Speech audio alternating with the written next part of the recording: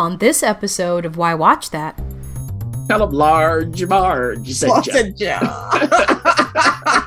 with the face. Yes.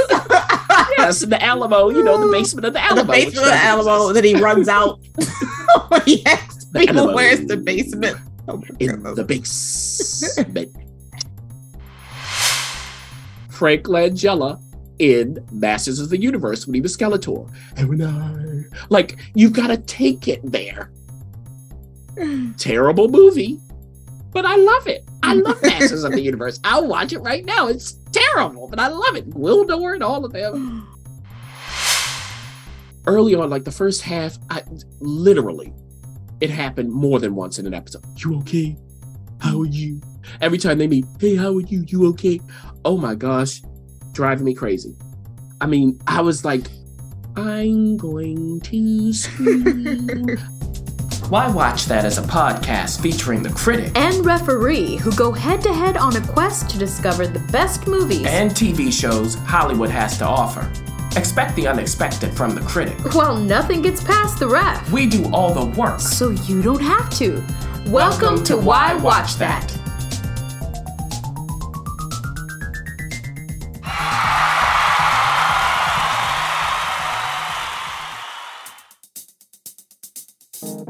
Critic? Yes. Critic! What? Have you heard? We just got a Buy Me a Coffee page. Uh-oh. What's that? Boy, come on. It's a place where listeners can support our work for as little as $5. $5. Pretty much the price of a coffee. I don't drink no coffee. What you talking about? Well, you don't drink anything but water and eat raw potatoes. But I guess they can buy you a popcorn. How about that? Yeah, all right. Yeah, right. Well, everyone, look, visit buymeacoffee.com/why watch that to support our work or purchase our valuable resources. Yeah, you know what? We just added the TV trackers to help you curate a collection of shows you'll love to watch. So find this and more ways to support us at buymeacoffee.com/why watch that. So, Critic, are you going to buy me a coffee? Maybe. A Why Watch That first look. Hey, Critic, what's up? Oh, we're here and we're still in old Why Watch That form. How dare you, producer? I'm blaming the entire production team. No. We're just giving you guys some last minute vintage vibes, as they say. It's summertime. We want you to feel the wave. Feel the Why Watch That. What are we doing in this episode? I am not even listening to any more of this. Listen, guys, we are going to give you a double dose of Why Watch That magic. We have movies and TV shows that we're going to explore, so you don't have to just pick one. And we're going to start with our... You might want to pick one. Critics are always shaking it up. We're going to start with our collection of first looks, and we're going to kick that off with Father of the Bride. Father of the Bride is brought to us by HBO Max. And it is a 2022 American romantic comedy. Here we go with the Wikipedia reading. Giving the people the information. Oh, it's in 2022? 2022, yes. I don't want you to think it was another year, because it is based off of a novel from 1949. So I want to be clear. Yeah, and it was made before. Have you seen the Steve Martin one? Oh yeah, producer? I've seen this version. I've seen Father. I was like, this sounds familiar, but yeah, that's why it sounds familiar. Okay, got it. Yeah. So, yeah. Did you like that movie? I want to say it didn't bother me. I want to say I have fond memories of it. Yeah, and it was made before. That was a remake. So this is the second remake. Okay. Mm-hmm. Right. Got it. So we have who's in this? We have Andy Garcia, Gloria Estefan, Isabel Marquette, Diago Merced, Diago Bonita, and Chloe Feynman, and Adria Arjona. All right, yeah.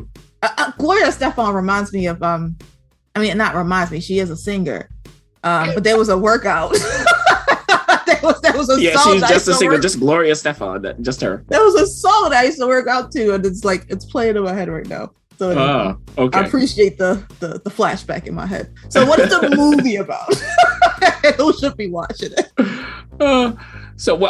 If you've seen Father of the Bride before, you kind of know. Mm-hmm. So what happens is this time the father is a Cuban immigrant to the States. He came to the U.S., worked his way up. You know the story. Met his wife. Dad's played by Andy. Mom's played by Gloria. Mm-hmm. But where are they now? Have they made it? Mm-hmm. Well, you know. Now, okay. They have 2 daughters, one of whom, Sophia, played by Adria, is a lawyer, has been in New York. You know, she comes home. And what news does she have for the family? Now, her sister, Cora, played by Isabella, you know, she's young. It's, you know, time for her to figure out whether she's going to college or not. She wants to be this fashion designer. Dad's like, you do have money for college, but you don't have that money for something other than college. Thank you very much. What does mom think about all of this? Now, you know what happens when Sophia comes home. You know what the news is. It's Father of the Bride. I mean, that is in the title. Who is the fiancé of Sophia? What's he up to? They met each other as lawyers. How is it going to work? Where do they plan to live? What do they plan to do? How are they going to make money? That's where Dad is going. I don't think so. And Dad's name is Billy. Mom's name is Ingrid. They are the Herreras. Mm-hmm. There was a lot of rolling of the R's in that movie. I loved it. I was like, ooh, Herrera. Okay, all right. Oh. So you know what's going to happen. You know, Dad is very traditional. I'm paying for the wedding. Sit down. You're going to do it how I want it to be done. You know, bride and groom to be are kind of like, we want it low key. We want to do our own thing. Maybe have it on the beach. He's like, no. We see how mom and dad married, what their situation was. You can understand why he wants a great, huge wedding for his daughter. Mom is kind of like, calm down. No. Now, another thing is what is going on between mom and dad as well. I'm not going to tell you. They're trying to update the story. Okay. Is the agenda screaming? So do they get married and so on? And what about his family? The groom-to-be. Who are they? He's from Mexico. You know, they're going to go back there and they're not going to do anything that makes a lot of money. So, you know, Dad is kind of like, well, I mean, who are these people? Who are these people? And how is all of this going to work in the end? Because whatever Dad does, it's never right. Now, all right, like I was saying, they want to update this story. Okay, update it. I don't care. But the question is that going to make for a better story? Is it going to be better entertainment? What's going on here? What's the answer? I would say mostly no. No. Now, there are some exceptions. There's a scene, they have this whole wedding planner. She has her assistant, you know, they're white. You know, what do I say? Latinx? Do I say Latino? You know, what, like that whole thing. Does she know what she's talking about? Like that scene worked. And then you get a twist on the end of the scene to button it. You're like, oh, who is she really? Like I was like, that's more of what you should be doing if you want to update it, because it gives us a reason for the update. A reason, not just the agenda. Now, another thing, when the in-laws finally meet, what you expect from this kind of movie, what you would hope, that's the kind of thing where it's just breezy entertainment, right? They meet the in-laws. Who are these people? How do they relate? Everything starts twisting. So when they use the update to twist the story, that's when I think it's successful, but there's not enough of it. Because the thing is, this cast, when they are given something to do, which is rare, they do it. They get it done. You know, Gloria Estefan, yes, famed singer internationally, she does her job when it's time to do it. Andy Garcia, we know, is going to do the job. Adria is working all of the time. She's going to do the job, you know, and so on and so forth. Diego Boneta, who plays the groom-to-be, they get the job done. Everybody gets the job done when there is a job to do. So what I would say overall is, first of all, we always have to honor the characters. I think that Billy, the dad, played by Andy, not everything he was saying was wrong. So it was kind of annoying. Like not every single thing he was saying was wrong.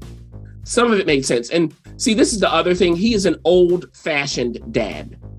Okay? So you have to honor that. Like, would an old-fashioned dad let his wife drive him around? Producer, what's your answer? No. Never, ever in life. Ever. No. I was like, how is this happening? Like little things like that. It's little. I know they were like, it doesn't matter. It does. It does. That doesn't make any sense. You would have to explain that. And even then I wouldn't make. He could be injured almost on the way to death.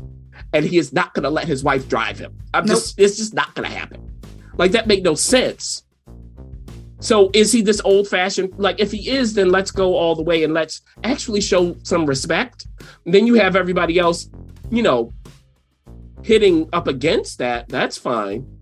But again, he wasn't always incorrect, but everything he said and did was wrong. And I was just like, okay, well, I mean, if that's how y'all want to do it. But that driving thing, I don't think so. So not entirely bad here, I would say, for fans of this genre. It's on HBO Max, fine. My opinion is if this sounds fine to you, just curl up one day, get a glass of wine. I mean, have at it. I just think also, I mean, the runtime of almost 2 hours was ridiculous. That just made no sense whatsoever. I mean, why are we here? Ridiculous. Ridiculous. But that's Father of the Bride. All right. I didn't hate it. All right. So next on the list is Jerry and Marge Go Large. This stars Bryan Which reminds me of Big Marge from exactly. Way to go. Look at you. Pee Wee Herman's Great Adventure. Yes. Tell him Large Marge sent you. With the face. Yes. Yes, in the Alamo, the basement of the Alamo. The basement of the Alamo that he runs out. He asks people, where's the basement? In the basement. Oh, good old Pee Wee Herman's. All right. Hello, this is not a Pee Wee Herman production. No. It's brought to us by Paramount Plus.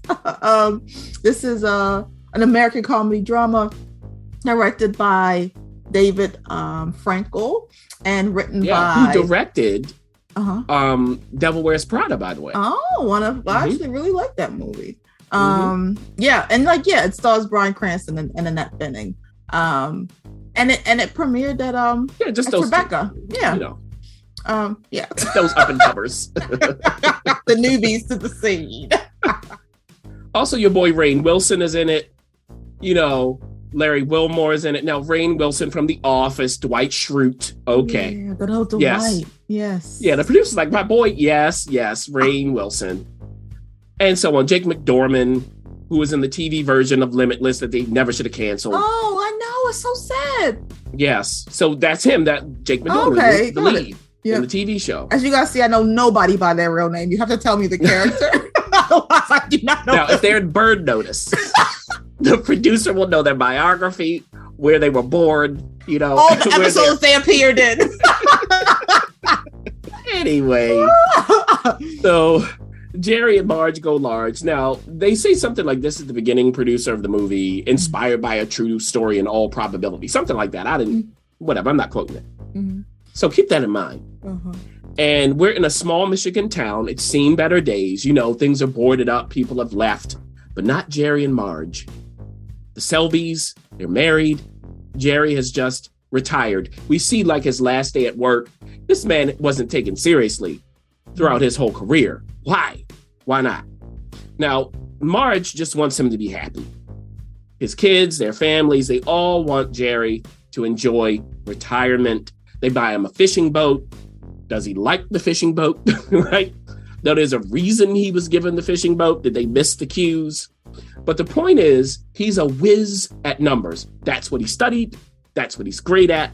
How does that come into play? Well, one day he realizes that the state windfall lottery on specific days, these are the roll down days, which, sorry to tell you, as I explain this and you go, wait a minute, they got rid of them. So the roll down days, he discovered that on these days, when he did the math, if you invest enough money, you're guaranteed a return. Okay. Now, a roll down is when, okay, you have to match all 6 numbers, producer. No one does. They go to the people who match 5 of the 6, and then to 4, then to 3, until they run out of money to give, until they get the jackpot, you know. So it could be a lot of people winning money. And if you like hit 2 numbers, you might get like free tickets, that kind of thing. Who came up with this idea? Well, there's a reason why they do this, because you might say to yourself, well, even hearing it, that sounds like it could be a problem for the people running the lottery. Yeah. Like that's a lot of potential winning. Yes. There's a reason. Now, Jerry discovers this. He does the math, you know, like on a napkin, goes to his friend who is his accountant, played by Larry Wilmore. Now, the accountant is a part-time accountant. What he does full-time is an online travel agency because, you know, being an accountant he doesn't have enough clients. Now, I don't know what his clients are for the online travel agency. That's kind of like a running joke. Of course, it's Larry Wilmore playing him. So you got that Larry Wilmore who co-created Insecure and was involved in Blackish early on and so on. Had a show on like Comedy Central, I believe. That Larry Wilmore. By the way, Bryan Cranston, of course, and Annette Bening play the Selbys. So he explains this to Steve, the part-time accountant. And Steve, like all of us, is going, it's the lottery. There's no way that this is going to work. Like, really. Now, Steve is an accountant. You would think he could do the math and understand that. But, you know. So, is Jerry out of his mind? That's the question. Like, has he done math wrong? Has he lost it? Are we all wrong, or is he wrong? And what's going to come of all of that? Also, will anybody else understand what he may have discovered? This does snowball, of course, or why would they make a movie? But how is the question. Now, keep in mind that Jerry and Marge, they have 2 adult children, one of whom is played by Jake, of course, Ben, and the other is played by Anna Camp, Dawn. And you might be asking, well, where does Rainn Wilson come in? Because he's got to play some crazy person. Well, he owns like a little store, you know, a gas station kind of store where you get lottery tickets. Okay. You'll see what that means. Now, for me, I like things like this where there's a mathematical explanation for making money. I just like that. No, not you. Like let's get the calculator out. Let's figure this out. What's the present value? What's the future value? No, what's the interest rate per year? Like, let's get down to it. So this is the kind of story that would be tailor-made for somebody like me, right?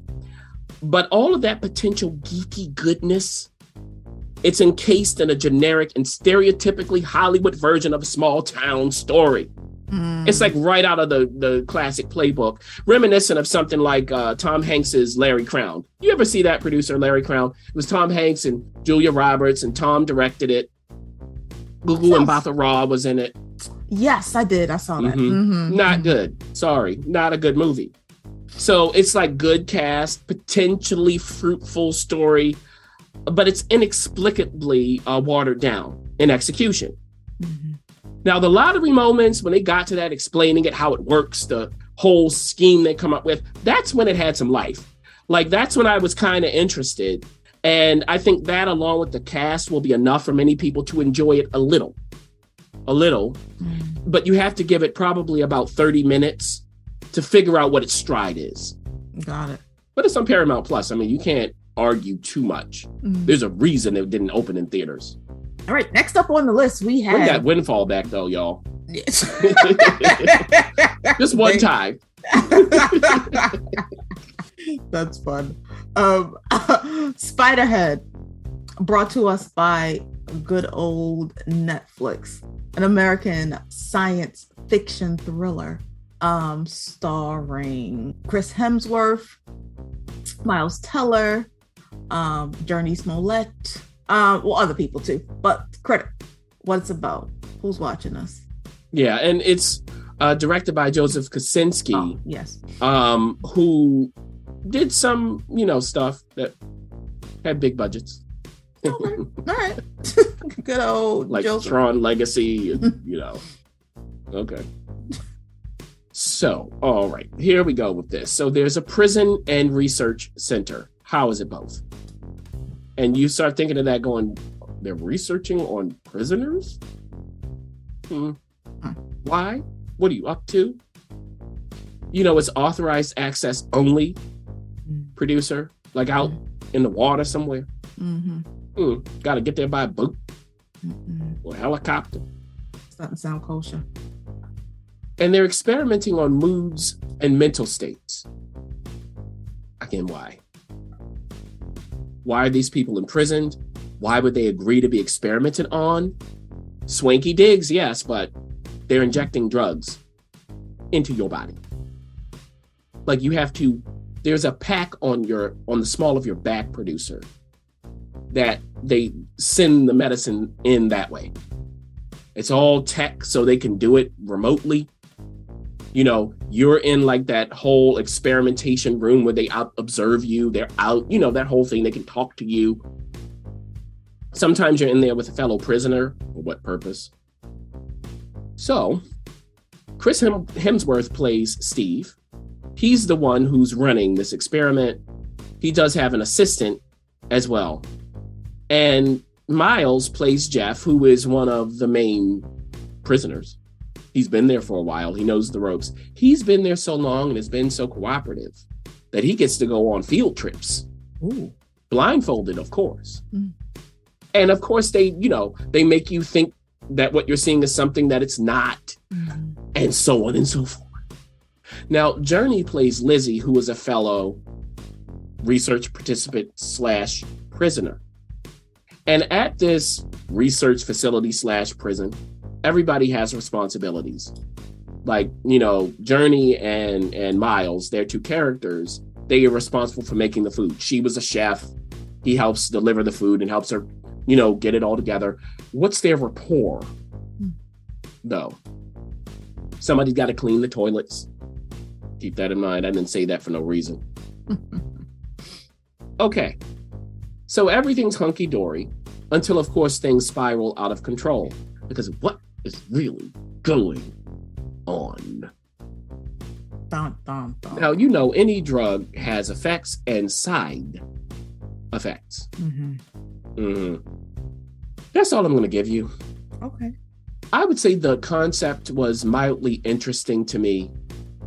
We start getting into drugs and experimentation, and I start going, okay, we got something going there. But I thought it was a little light in the pants. They could have gone a little further in thought and execution. I would say, think of it this way.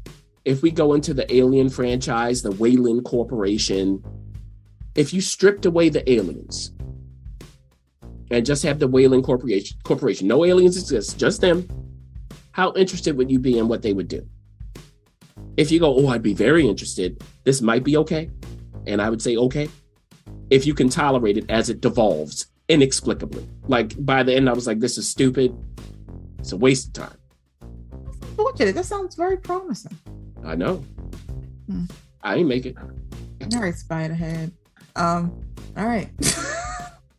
Even the name is like cool, you know. Like it's So we got Doctor Strange in a Multiverse of Madness, brought to us by Disney Plus. Everybody's waiting for this one. American Talk superhero about experiments and head trips. This is for Marvel, if you don't know. Is it? Featuring Doctor Strange, if you haven't heard. Oh, wait a minute, I got to change my reviews from Marvel. Yes, it's a Marvel. You shouldn't even review it. Go see it. It's Marvel, right? It's Marvel. Or I should say, watch it. It was in theaters. Now, where is it, producer? Where can we stream it? We can stream it on Disney Plus. Oh, Disney Plus. Interesting. So we have Benedict Cumberbatch, Elizabeth Olsen, Chiwetel Ejiofor, another Benedict Wong, amongst other characters who are part of this multiverse. Benedict Wong from now on is Genghis Khan. That's it. Oh. From Marco Polo and Netflix, that's him to me. Got so it. Say the Genghis. The Genghis. Did you see that show? No, I did not. You might like it. I mean, it's it? completely Okay. ridiculous and uneven. Okay. Second season's better than the first, but Got Benedict is great. Okay. as Genghis Khan. And it's not Genghis, it's Genghis. Genghis. So say the Genghis. Mm-hmm. Well, not Genghis Khan. He's like one of his descendants, I should say. Got it. Anyway, back to Doctor Strange and the multiverse of madness. Did they do it justice, critic? What's it? Now, the story. The character, the multiverse, the madness. Okay. So we start with two people running. One of them is Doctor Strange. And the other is some person you're like, who is this? Some teenager. They running from a monster. Why? And Doctor Strange has to make a decision. It's not a good one. Well, not for him. I don't really care. So they're being chased by a power-sucking monster that threatens the multiverse. And what's the powers of this team? Who is this person? And we come to find that she is America Chavez. Now, Doctor Strange wakes up. It was a dream. Oh, now we're back in reality. And what he has to do is go to the wedding of the love of his life. Not to him. Okay. And the love of his life is played by Rachel McAdams. So blah, blah, blah, blah, blah, stuff happens. And then this kid appears again, America, in real life, with the monster in tow. It ain't a dream no more. Okay. Now this monster is some sort of octopus demon. Yes, I said it right. Octopus demon. Cutesy stuff ensues. But will Strange's dream come true, or has it already? Now, on that count, America has the answers for Strange and his buddy Wong, who's played by Benedict Wong. So don't get confused. Character's name is Wong, played by Benedict Wong. And Wong is now the Sorcerer Supreme. You know, Tilda Swinton in the first movie was that. We know what happened to her. So she explains what's going on to them. How can all of this be? And this leads to the need for the Scarlet Witch. Or is it Wanda? Played by Elizabeth Olsen. Because the Scarlet Witch has dealt with a multiverse problem before. We know. I mean, now, if you saw that show, WandaVision, this is an extension of that. I did not finish WandaVision. I will not be finishing WandaVision. Whatever. I don't care. Anybody who's going, oh, I love WandaVision. Okay, whatever. I did not have the patience to even wait for any payoff. I have seen these shows that they're riffing off of. I would just watch them. I can watch I Dream of Jeannie. I can watch Bewitched. I can watch whatever else they are spoofing or whatever they're doing with it. So it took them way too long to get to the point. I don't care. Now, with that done, we have the Scarlet Witch. But the Scarlet Witch is on a personal mission, which comes above all else. What could this personal mission be? And how does this relate to Doctor Strange and America Chavez and Wong, all of the other sorcerer apprentices and so on?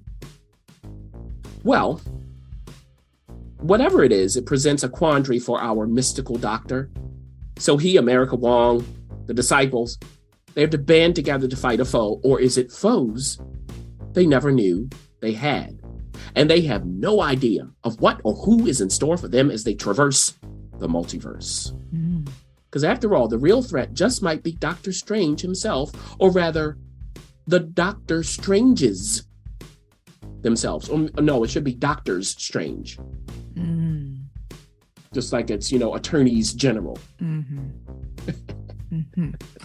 So the Doctors Strange themselves. All right. First film, let's go to that. It was about discovering Doctor Strange, how he got his powers, all of that, how he trained, like stuff I love to see. I love origin stories. That movie had something. Now in this movie, we're at the mercy of the MCU and Kevin Feige's overarching vision of what Marvel is supposed to be. From top to bottom, movies, TV shows, comics, the whole thing. You can't escape this web. It's the vision, the grand vision. It has nothing to do with these particular entities. Nothing. They don't care about this particular script. They care about all scripts. Now, what's that title again, producer? Can you read it for us? It is called Doctor Strange. Oh, stop right there. What's it called again from the beginning? Doctor Strange. Oh, what they could call it instead is Doctor Strange, mainly as the conduit for other characters. That's a better title. Yeah. Okay. Now, look, there's a scene when he has to confront himself. What does that mean? That was the right kind of idea. But they're too focused on the vision to actually honor this character, to actually focus on the task at hand here. They need to propel a bunch of MCU properties, so the movie suffers as a result. This is what happens. Now, this is visually dynamic, especially for Marvel at times, because it's directed by Sam Raimi. I mean, look at his work. Oh, it makes sense. But it was hard for me to be scared during these supposed horror-influenced sequences. It was bright colors. I just couldn't get scared. I didn't care. But on top of that, even with bright colors, you can do it. I mean, you can do it if you pair it with a palpable threat. This is something Steven Spielberg mastered in the 80s, which, according to Wikipedia, they were influenced by a lot of his films from the 80s. Raiders of the Lost Ark, Poltergeist. Okay, yeah, Steven Spielberg mastered that. But no, there is no, the threat is like, I don't care. I don't care. There's not enough of a pulse hidden underneath those distracting visuals. And for the actors, I was flabbergasted by the lethargy. They didn't know what movie they were in. I don't know if they showed them what their vision was for this, but they've been in Marvel movies before. You know what it looks like. You can't act normal. Okay. You got to do something else. You got to do Shakespeare. You got to do you got to do something to reach the level. Mm-hmm. Even Benedict, I was kind of liked him in the previous, not in this. Elizabeth Olsen, I didn't like her take on Scarlet Witch in this movie at all. Not at all. They gave her, now, some of these lines are terrible. Here's one of them, producers. Think about how you would do this. I'm not a monster, Steven. I'm a mother. Okay. Okay. And then she says it I don't know, is it like some sort of simmering anger? I don't know what the emotion is. It didn't work. If you were given a line like that, you have to go all the way or just make it a comedy. Mm-hmm. Do it tongue in cheek. Mm-hmm. I'm not a monster, Steven. I'm a mother. I don't do something. Yeah. You know what I was thinking, producer? I was thinking Faye Dunaway. Oh. And not just wire hangers, Faye Dunaway. We take it a step further to Supergirl. Look at what she did. Terrible movies, but we all remember. Mm-hmm. Right? Mm-hmm. You can't really hate on that. Yeah. Yeah. Because it's entertaining. That's true. Great actor in terrible, terrible land. This is what you do. I was thinking Frank Langella in Masters of the Universe when he was Skeletor. And when you've got to take it there. Terrible movie, but I love it. I love Masters of the Universe. I'll watch it right now. It's terrible, but I love it. Gwildor and all of them. Come on. Anyway, so I don't know. I was flabbergasted by this. Now, the energy comes from the visuals and the sound. That's where you get the energy. And some of the visuals worked. They had some ideas there. I didn't hate all of it. It's just, no. I mean, if you want this kind of thing, why not just watch Spider-Man Into the Spider-Verse? Just watch that.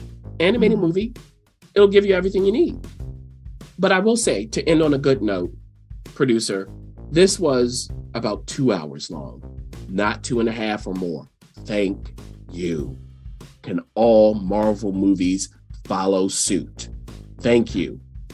My goodness. So who should watch this, critic? If you like the MCU, you don't need a review. You don't need to hear this. You know what you're going to do.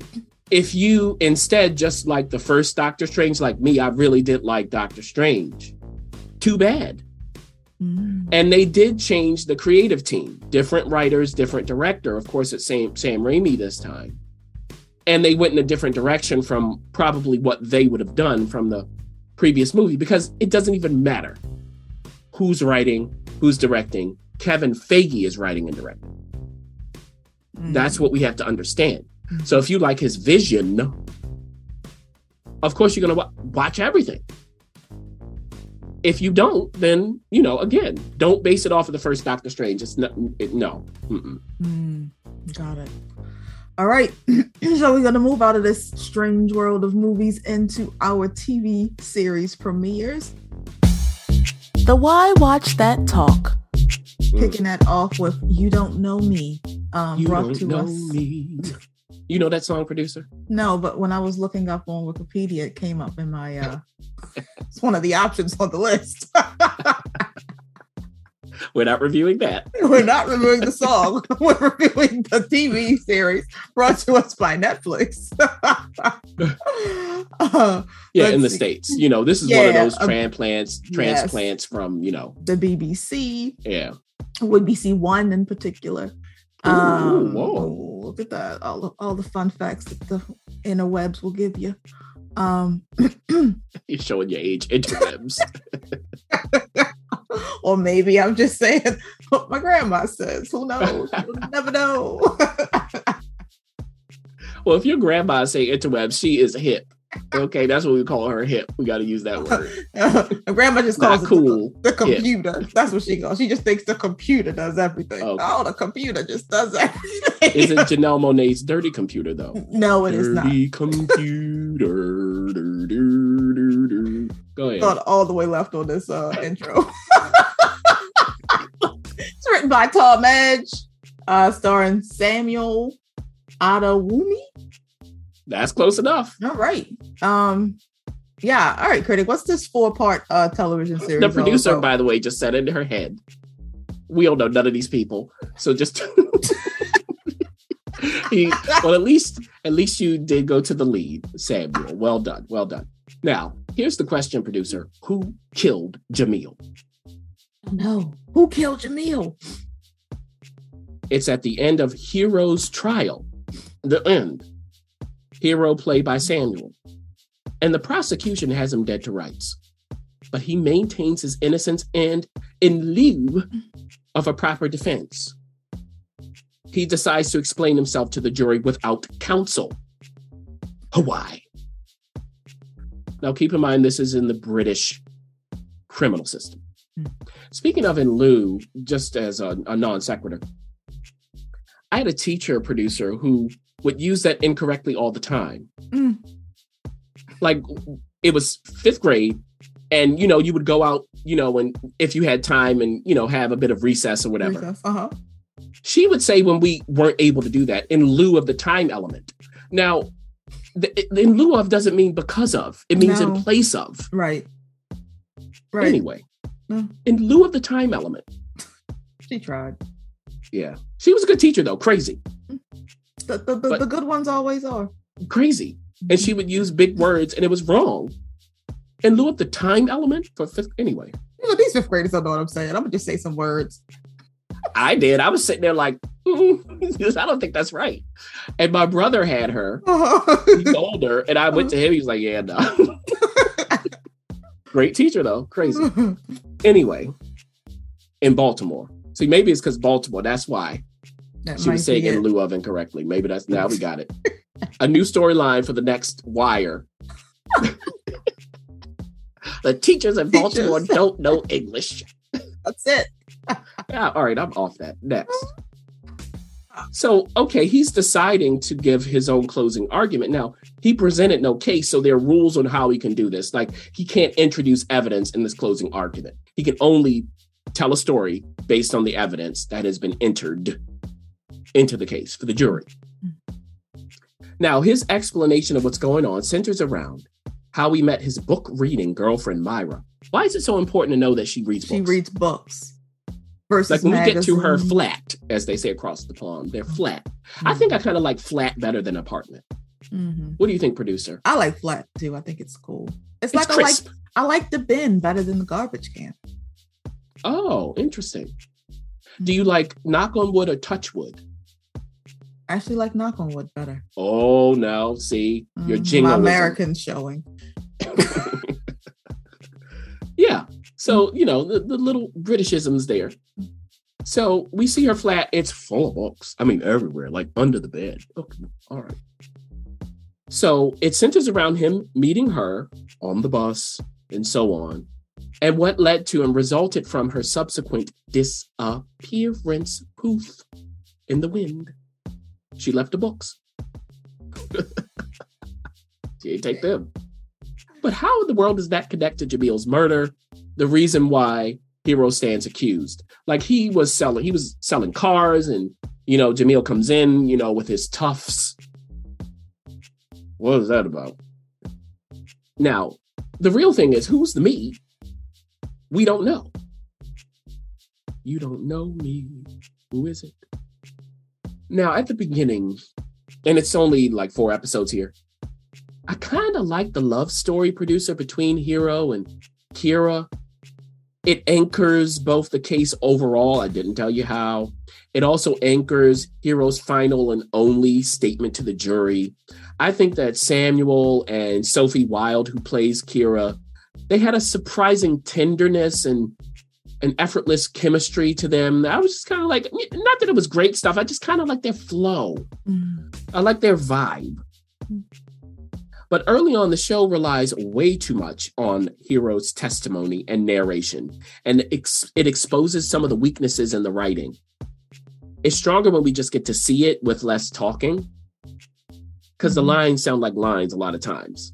And after a while, you're like, okay.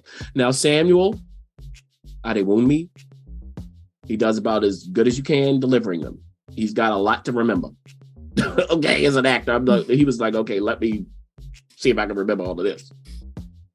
And then, though, as we progress, even the flashback sequences started to lose their power after the separation occurs between Hero and Kira. She goes missing. Where is she? Does he find her? That kind of thing. I just wasn't interested enough to keep going. I wasn't buying all of Hero's choices. His mother and sister get involved. The sister's like, oh, find her. What is wrong with you? I'm like, wait a minute. Hold on. He ain't married her. Mm-hmm. Why is he going to look for this woman? And you'll see where she is. Ain't no way. Where is Aretha Franklin? Okay. Ain't no way for me to love you. Ain't no way for me to love you. If you don't let me. If you in the streets of London, getting in the cars, ain't no way. Okay. I mean, you making these decisions, maybe you want to be on trial. So, regardless of all of that, it starts to drag, fine, whatever. I wouldn't call it bad. It's fine and all. Tom Edge, as you mentioned, he does have some skill. He co-wrote an episode of The Crown. Maybe he learned something there. He also created and wrote all of the episodes for Peacock's Vigil, which I wouldn't say it's flawless. It does have flaws, but I did enjoy it. And he also wrote producer Judy, which won Renee Zellweger the Oscar, playing, Judy. Mm-hmm. Judy Garland, for those of you going, who is Judy Garland? Now, Tom is good, but he ain't that good. Should you watch? That's what the producer is like, let's get to it. Well, how does this sound, producer? You have a British courtroom drama, and the onus is on one character to talk a lot, and it has flashbacks set in the same area of London as Top Boy. Are you interested? Your reaction, I would say, to episode 1 will be enough for you to know whether you should continue or not. You don't know me. Right. And if it's not for you, you can always listen to that song that the critic is it's shorter. Referencing. All right, next up on the list is The Old Man. The Old Man is brought to us from FX, but you can see it streaming on Hulu. It is an American thriller television series based off of a 2017 novel by the same name, written by Thomas Perry. And it stars Jeff Bridges, John Lithgow, E.J. Boll-Neela, Bill Heck, Liam Lubany, and a bunch of other people. And before you start, I have a very funny John I know Lithgow where you're going. Go ahead, tell them about John Lithgow. So, as I've referenced earlier this episode, I only know people by the characters that they play. And outside of Bird Notice, what's the other show? Go ahead. Dexter. Dexter, oh my goodness. I am. Did you watch that new Dexter yet? Yes, but not. Okay. I'm like a couple episodes behind. But yeah, I've seen a lot of it. Behind, it's over. Well, like, I don't know. I've watched like 4 of the episodes. Go ahead. Tell them about the Trinity Killer. Yeah, so I am literally in the grocery store in New York and walking, like just going to get some groceries. And I look up and I see John Lithgow, but I don't know his name. I know him as the Trinity Killer. And I like, and I look up and I go, Trinity. And he looks at me and he starts laughing. But like this guy has this huge, career for all these things. And that's, yeah. So that was my John Lithgow moment in the grocery store. Well, as they say in the South, bless his heart for letting you do that and bless your heart as well. All right, now, what's the old man about Critic? Who's watching this? Well, the title tells you, right? Who's the old man? Jeff Bridges. And he's playing a man called Dan Chase. Is that his name? He's living with his 2 dogs. And he's having some problems. His wife is gone, or is she? He's having visions of the woman in the bathroom with the water running. What is that about? And he also has a daughter whom he communicates with via phone. We don't see her. We hear her voice in voiceovers and to him as well in certain moments. He goes to the doctor. Maybe he needs psychological attention. What does the doctor say? Who is the doctor? And one night, there's an intruder. Does he anticipate this intruder? Who is the intruder? Who is this old man? What was he doing when he was a young man? Well, this pulls in the CIA, the FBI, and others probably. He's got to get on the run. Dogs in tow. And a certain person pops up from his past, played by the Trinity Killer. So, also known as John Lithgow. Also, yes. And his name is Harold Harper. He's a big wig in the FBI. Now, he wasn't before. He is the FBI Assistant Director for Counterintelligence. He was in the CIA. So he knows Dan. And what does he say to Dan when he gets him on the phone? What's the exchange? They are coming after Dan. Does Dan get away? Does he get captured? Why does he need to get captured? Who's after him? Do they want him dead? Do they want him alive? What about the dogs? Now, as he is escaping, and you'll see what that is, I'm not giving it away. You might jump out of your seat when you see some of this stuff. He decides to go to an Airbnb. He needs to be off the grid. He needs to regroup, that whole kind of thing. And he encounters a character played by Amy Brenneman. Zoe McDonald is the character's name. This woman seems to be a bit troubled. She's just gone through a divorce. She has a son in college. There's some issues there. How does she receive Dan and the dogs? And what's going to come of this? Are they just 2 ships passing in the night? Now, we know that this is about to be a you-know-what storm. Where is this going to end? Can you really escape the government, the United States government, to be exact? All of the alphabet agencies? Mm-hmm. Oh, well, that's enough. That's enough. Now, from the beginning, this show is telling us, watch out with your expectations. What you think you're seeing, what you think you're hearing may not be what you actually are seeing and hearing. Watch it. And they will remind you of that. Because you'll go, oh, that happened. Well, did it? Mm-hmm. And what I want to thank them for, and I've seen the first 2 episodes so far, is they do obey their characters and story. Mm-hmm. What a novel idea. These people say what they actually would say sometimes, and it's in unexpected ways at times. Because what's going on with John's character, Harold, He is essentially out of the office. He's called in for this particular operation. Why? A tragedy happened. He has his grandson, he and his wife, in their care. They're grieving. Where does he grieve? Not in front of the kid. He goes to the bathroom alone. The wife comes in. She's like, essentially, why don't you, go to the kid, do all of this, in front of him. He's like, you don't need this. All kinds of people are crying in front of him. He needs one person who's not doing exactly a grown man, an old man.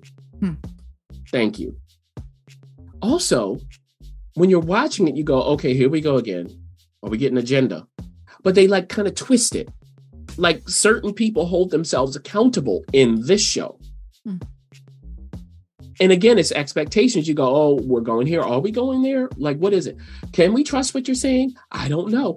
Some of the people I've only heard of or heard their voice, are they exactly who you're saying they are? I don't know. And neither do you. We don't know.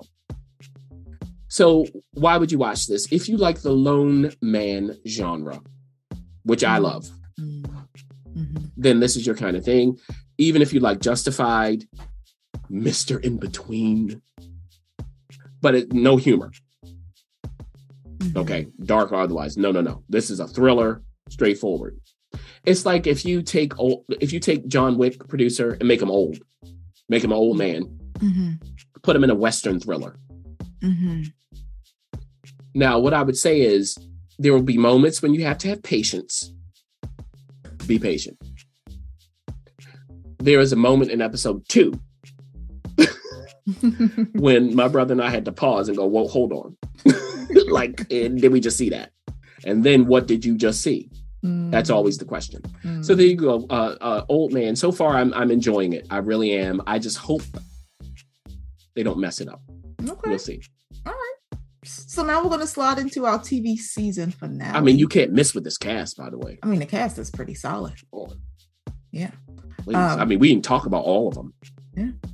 Because we didn't talk about who's coming for the old man and so on. Okay, I'm going to be quiet. Go ahead, producer. TV season finale of I Love That For You. This is a Showtime property, American comedy, produced by Vanessa Bayer. Who's in this? Oh, she's in it too. She is as well. Yep. Molly Shannon, Paul James, Jennifer Lewis. Oh yeah, this is that show. Yes. Yep. So how's it been going, critic? If you didn't say Jennifer, she's going to say you are on my list. Now, if you don't know A Different World, I can't help you. Now, I reviewed this early at the beginning of its run. It's finished. All 8 episodes done. Easy watch, half an hour episode. Producer, you could watch this. You'd be perfectly fine. Okay. This is where Vanessa plays Joanna Gold. Joanna, as a kid, unfortunately had cancer. When she was in the hospital, she was watching like a HSN type network. This is actually a rival of HSN's in the show. And this network is run by Jennifer Lewis's character, Patricia. The name of the network is SVN, which does stand for something. You watch the show, you'll know what it stands for. She grows up. She wants to be on the network. She wants to be a presenter. And her idol is played by Molly Shannon, Jackie Stilton. Okay, her followers are the Jackalobes. Like, this is hilarious. Like, you're watching, you're watching a shopping network and you have your favorite, you buy whatever they want. Like, okay, I know people live like this. That's great. Good for you. So you have a peek into that world. So she actually gets her chance. And, of course, we have all of these people who present on the network who are, fighting for the attentions of Patricia, for screen time, for the best dressing room, that whole kind of thing. So she's coming into this milieu and they look at her and go, And Patricia sees her and goes, no, after she has her tryout. So what she decides is, instead of getting fired, I have cancer again. It's back. Lie. Now, because of this, of course, she doesn't get fired. And this snowballs out of control. Imagine what you would do, producer, if you had a network and one of your talent had cancer again. How would you use it? You would use it. Oh, what a tangled web you we would weave. Use it. Now, Jackie becomes her mentor. They become friends. There's something going on with Jackie as well. She's going through things. What is it? Jackie and Patricia are friends, but Patricia's the boss. What's going to come of that, I should say? Patricia also is going through some things. What? Is she the nicest boss in the world? She's played by Jennifer Lewis. And there are other people. There is her assistant. He wants to go to, Martha's Vineyard or wherever, the Hamptons. I don't know where he's going. He wants to climb the ladder of success outside of her. Is she going to allow it? We have the guy who's the cooking expert, and everybody's like, what's he about in the bedroom? You'll find out. The assistant of Patricia, his friend, she's one of the talent that's trying to come up, and she looks at Joanna's like she's getting in my way. Is she going to dig into Joanna's past? We have Joanna's parents who know the scheme and are not that enthused, especially her father. How is he roped into this? And in the end of the season, what happens? Do they find out? Either way, what's going to happen in season 2 if they have it? I'll tell you this, at the end, Joanna receives a call. From whom? Now, the reason to watch this, the number one reason, is Jennifer Lewis. She is like an angry Lady Eloise. Marcus, darling. Okay.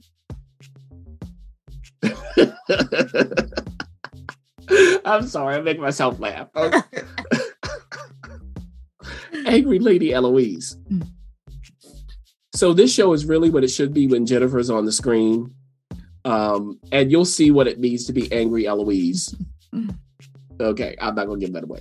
Then after that, I would say Molly Shannon would be the second reason to watch. She does a great job of playing this character that has maybe more depth than you would expect from the beginning. Then the rest of the cast, and they're not bad, including Vanessa. I just think the Joanna character, outside of lying about cancer, isn't enough to be the central character to me when we have Jackie and Patricia. They're better character-wise. Like Joanna reacts a lot and it's kind of like, oh, okay. That kind of person doesn't know where she is. That kind of thing. Doesn't know what to say, doesn't know what to do. Fine. I didn't dislike it. It's just there were better parts of the show to me. I also think that the show does a good job when it satirizes TV shopping networks. Mostly it's just silly fun. That's what it is mostly. So have at it. Okay. That sounds like something I'd watch.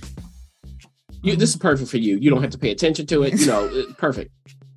Cool. And I could probably there watch are a it lot again. of people that do that. This is why, like I said, producer, when we did the Lincoln Lawyer, which is on Netflix, I said, watch what the critics are going to say. I don't think they're going to like it, but people are going to watch it because it's easy to watch. You can just put it on. You don't have to pay attention. You can kind of pay attention.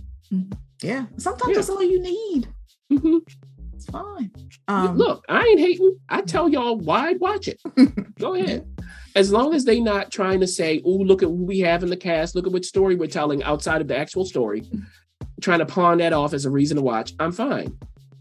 Great. Cool. All right. Now we got some sneak peeks coming. Things that we haven't quite seen just yet in the streets.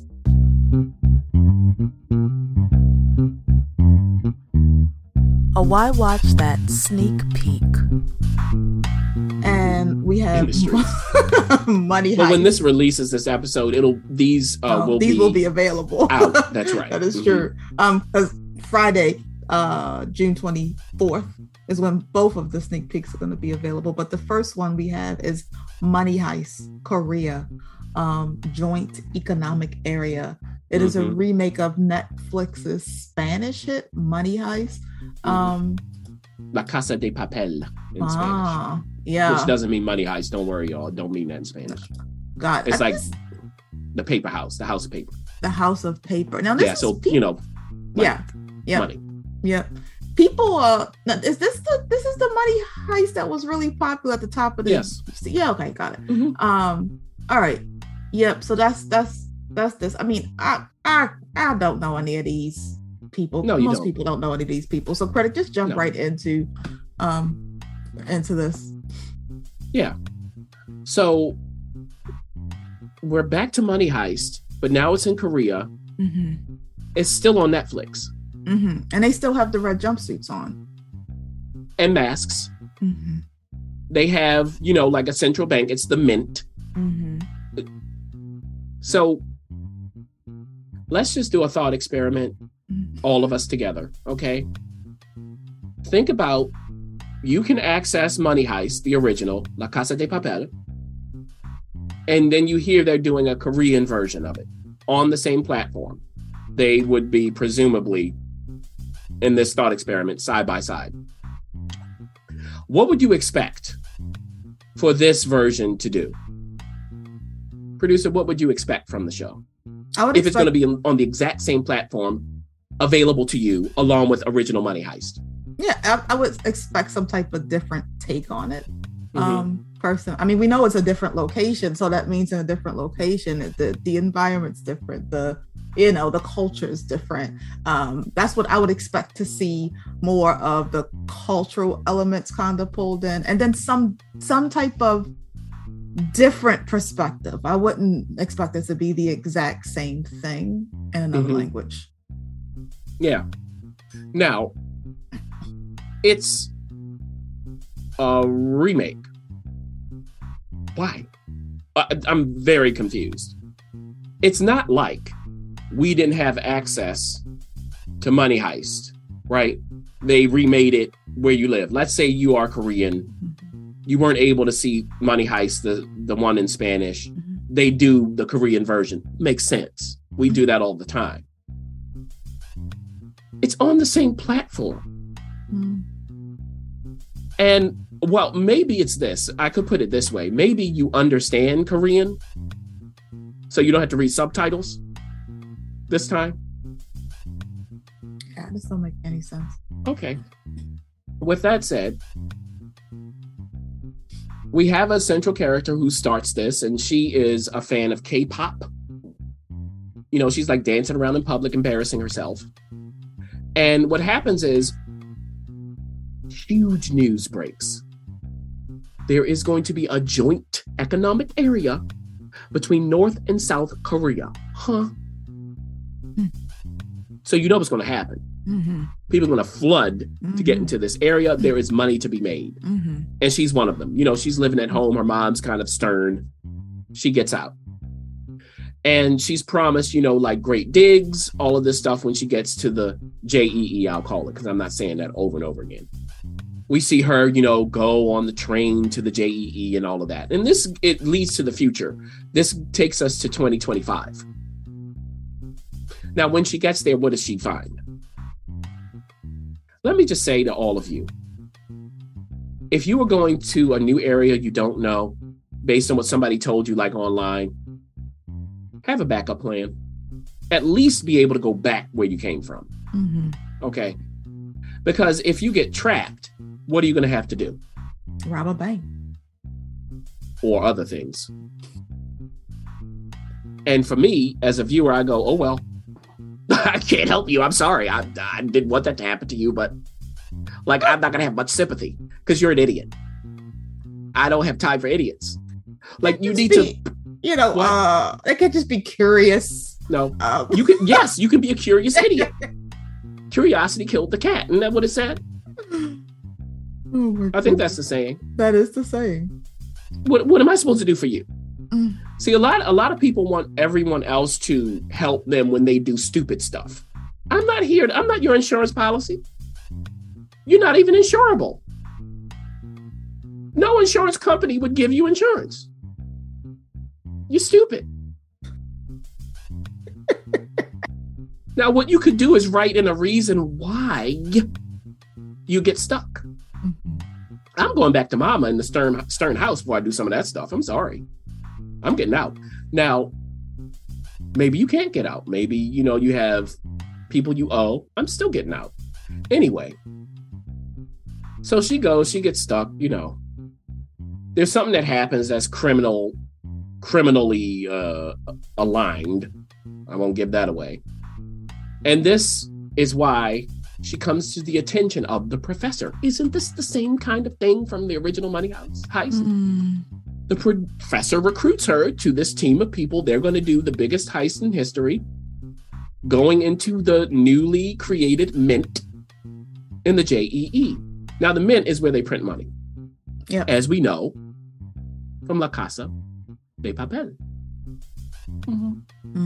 They have the red jumpsuits, as you said, producer. They have the masks. They each have different personalities and different responsibilities. The professor is watching. The professor wears glasses. The professor meets a person in episode 1 that is on the, whole team to try to stop this heist. There's school children in the Mint. One of them is the daughter of a politician. Which show am I talking about? Both. I'm so lost, but okay. Like the change is you're saying, producer, you're in Korea. They have this JEE concept. What's it going to be to join these two countries? Because presumably they would become one Korea if this works. So reversing all of this terrible history that they've had and they continue to have right now. Right. And what they also pull in is this conversation. And I haven't watched enough of the original to know if they get to that. Because the original I started watching just to say, and I enjoyed it kind of from the beginning. I was like, okay, this is kind of entertaining. Then the idea, I was just over it. It dragged out. I was like, I don't care. Yeah, I didn't finish it either. Yeah, this idea doesn't require this. Just get to how you're going to get all this money. Like, this is a movie. Yes, heist movies, TV shows don't work. I agree. I just want to see unless it all play out. Snowballs into something we didn't know it was going to be. It can't be we are in this bank for 5 seasons. No. I don't know what they do in the show, but like even 5 episodes was too much. That's just me. So in this show, they do this whole thing about communism versus capitalism. Those ideas were stale to me too. Like, I've heard these ideas before, and then some of them are just wrong-headed. So I was just like, okay, whatever. I just don't have time for some of this stuff. We can criticize all kinds of monetary systems. Like, really, like if you want to be a communist, okay, but come on now. Like, if you want to criticize capitalism, that is fine. I'm not going to tell you where I stand, but you better start thinking about history for all of this stuff and not be so sure of what you're talking about. Anyway, it's just not like there's something in there, producer, based on what I said, where they could distinguish it. Based on the first episode, I just couldn't continue because it was too familiar. I can't give you enough rope to keep going through the same story in Korea in 2025. No, look. If you don't mind that it doesn't distinguish itself immediately, other than superficial things, if you just want to go through this story again and, if you don't know Korean, you're reading subtitles again, unless you knew Spanish. I don't know.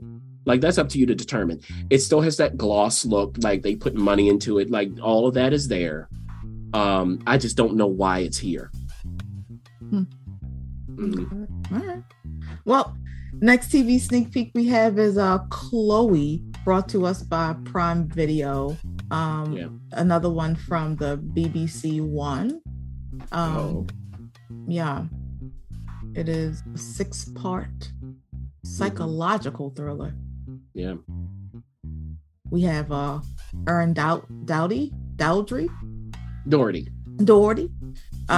Billy Howe, Pippa Bennett Warner, Jack Farthing. Yes. Yep. Okay. Now, just to orient who some of these people are, Erin Doherty played Princess Anne in The Crown in seasons 3 and 4. So that's Erin. Billy Howe was in that Serpent show on Netflix that people didn't really like. I didn't mind it. He was in that. Pippa was in Harlots, which is still on Hulu, and what an experience that was. When that woman came out of the shadows and said, "Mine." I mean, okay. And Jack Farthing was in Poldark. Yes, he was. He's sniveling in Poldark. So when you see him, you go, wait a minute. Now, Erin plays Becky Green. Or is it Becky? Because as we watch, she starts going by the name Sasha. Why the name Sasha? And Becky is living with her mom, who is dealing with dementia. So we know this is a difficult thing for Becky. And Becky has just gotten a temp job as an assistant to some guy, you know, who may as well not even be in the show. Because it's not about that. She's obsessed with a particular person, Chloe. All right, so the title of the show is about her obsession. And Chloe is played by Poppy Gilbert. I love these British names, I really do. Why is she so obsessed with this woman? Now, this woman is married to a young counselor. Now, counselor is like what we would call a council person, a council member in the States. So he's a politician. They're on the come up. But Becky's got her eyes on Chloe. And they have this whole circle of friends. And a lot of the other actors we mentioned are playing those different friends. Now, what happens is Chloe winds up dead. Under what circumstances? And this really bothers Becky. Because Chloe calls somebody before the death. Of course, this always happens in these shows. You know, the last call, who is it to? And the cops want to get to this person. Who does Chloe call? Can we trust what we're seeing? Now, Becky has got to get to the bottom of this. Why? So she finds a way to slink in to this circle of friends who are grieving. What happens to Mama? Mom has a carer who comes in for an hour a day, and this woman's looking at Becky and going, you need to be here. Your mother is like on the streets, not knowing where she is. Mm-hmm. Becky's like, okay, well, I got this to do though. Okay, Becky. Whoa. So, how again does she get to this group of friends? How do they receive her? There's someone not in the group whom she meets who's adjacent, and she uses him to get to the group. How does he relate to her? What does he think about her? Because to them, she's Sasha, and not Sasha Fierce. Like not Becky with the good hair. Very good. Look at that. What a team we make. Let's not say anything else. I don't have time for them people coming for me. So as she worms her way into them more and more, you know what the danger is. Somebody's going to find out that she ain't who she says she is. Who is she actually, though? Who is Becky? Who's Chloe? Because Chloe's husband, the counselor, what's he going to think? Chloe's best friend, played by Pippa, Livia, she's a PR person. What does that mean to Becky? How do they link? We have some brooding dude of the group, of course, long hair and all. What's he so upset about? He's more upset than everybody else. So why? Played by Jack, sniveling. He's not sniveling in this show, though. We have the other friend who helps the counselor, like his chief of staff. What's he up to? He got a new girlfriend. They all at this dinner. And how is that received? Now, I'm not going to tell you where this leads, but the entire time, you're going to be saying, what are you doing? Why are you doing? Stop.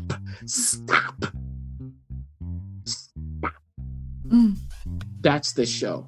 So if you want to have that experience of 6 episodes of going,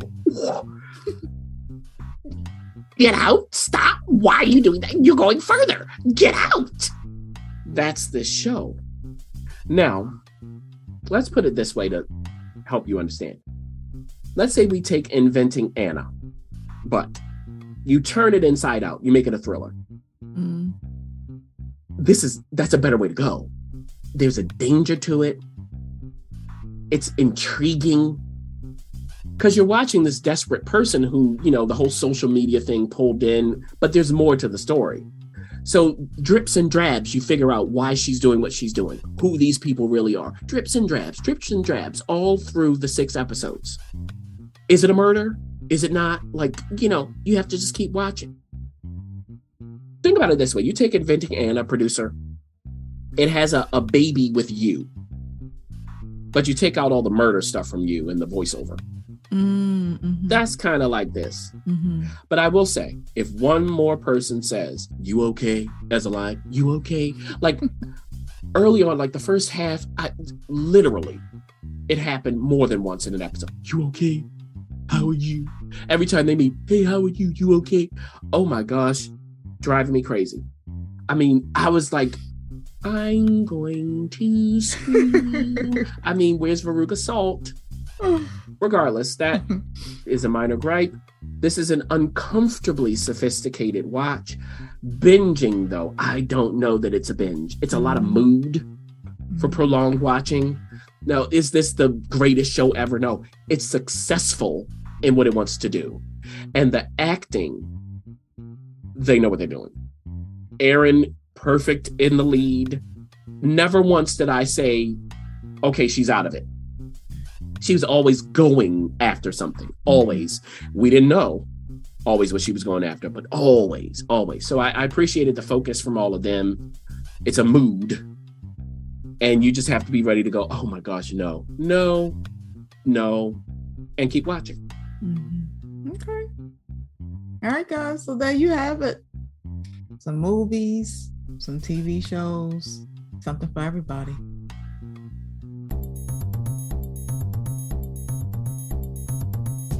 Thanks for listening. For additional resources, visit whywatchthat.com. Good idea, and we'd love to hear from you. So go ahead and leave comments, feedback, and you can rate us on iTunes. We'll see you next week. See you.